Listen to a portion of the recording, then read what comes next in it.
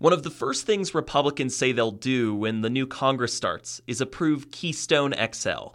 That's the controversial pipeline owned by TransCanada that would transport Canadian tar sands crude to refineries on the Gulf Coast, picking up oil from North Dakota along the way.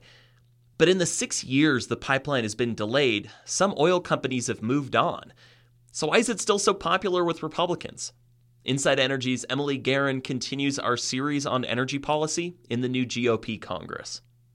The pipes that will eventually become the northern leg of Keystone XL have sat in a field in western North Dakota for almost 3 years.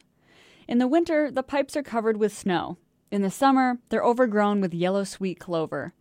It's a pretty quiet scene, one that belies how important this pipeline has become in American politics. It is about energy. It is about jobs. It is about economic growth. And it is about national security by building a secure energy future for this country and not depending on the Middle East for our energy. That's North Dakota's Republican Senator, John Hoeven, speaking at the Capitol in November after the Senate failed to pass his bill to approve the pipeline.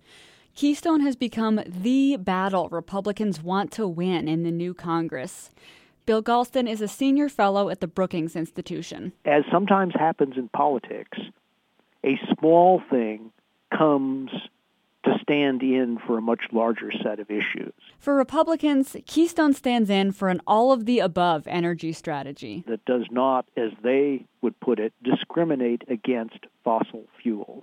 There's another reason why Republicans latched on to Keystone. You had one very prominent environmentalist saying, if Keystone is put into place, it's, quote, game over for the climate. That's Barry Rabe, a University of Michigan political science professor. That's a pretty extreme statement, but that triggered a lot of protests, and a lot of groups put a lot of energy into trying to at least delay Keystone and potentially block it. As Keystone became central to each side's political agenda, one group became increasingly disinterested in the pipeline: oil companies in North Dakota.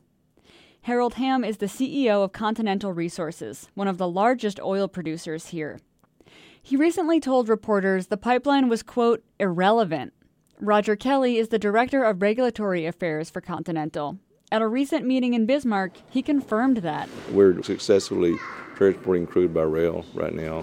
There are other issues that are much more important. In the absence of a pipeline, oil companies are moving by train some 800,000 barrels of oil a day out of North Dakota, even though that is more expensive and puts trackside communities at risk. I think when you measure Keystone XL on its specific impact on crude oil volumes leaving North Dakota, it's a pretty small impact. Len Helms is the director of the North Dakota Department of Mineral Resources.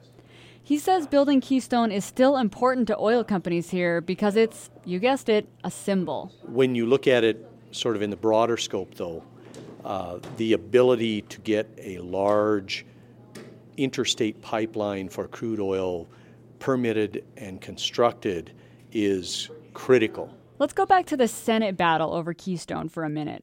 Beyond the pipeline's symbolic importance to the GOP, there's a personal story that helps explain support for Keystone. And it has to do with the man we heard from at the top of this story. Approve this project. Senator John Hoeven was governor of North Dakota when the oil boom here first took off in the mid-2000s. It became immediately clear the state did not have a good way to move all that oil. Here's Len Helms again. At that time, the only two possibilities were crude by rail or Keystone XL. And Governor Hoeven invested a lot of time and effort really pressuring TransCanada and Keystone to create an opening and an on-ramp for North Dakota crude oil. For Hoeven, building Keystone was a way of making sure North Dakota didn't get left out of the fracking boom. And for Republicans, that's what it still represents: keeping government out of the way so energy development in America doesn't fall behind. For Inside Energy, I'm Emily Guerin in North Dakota.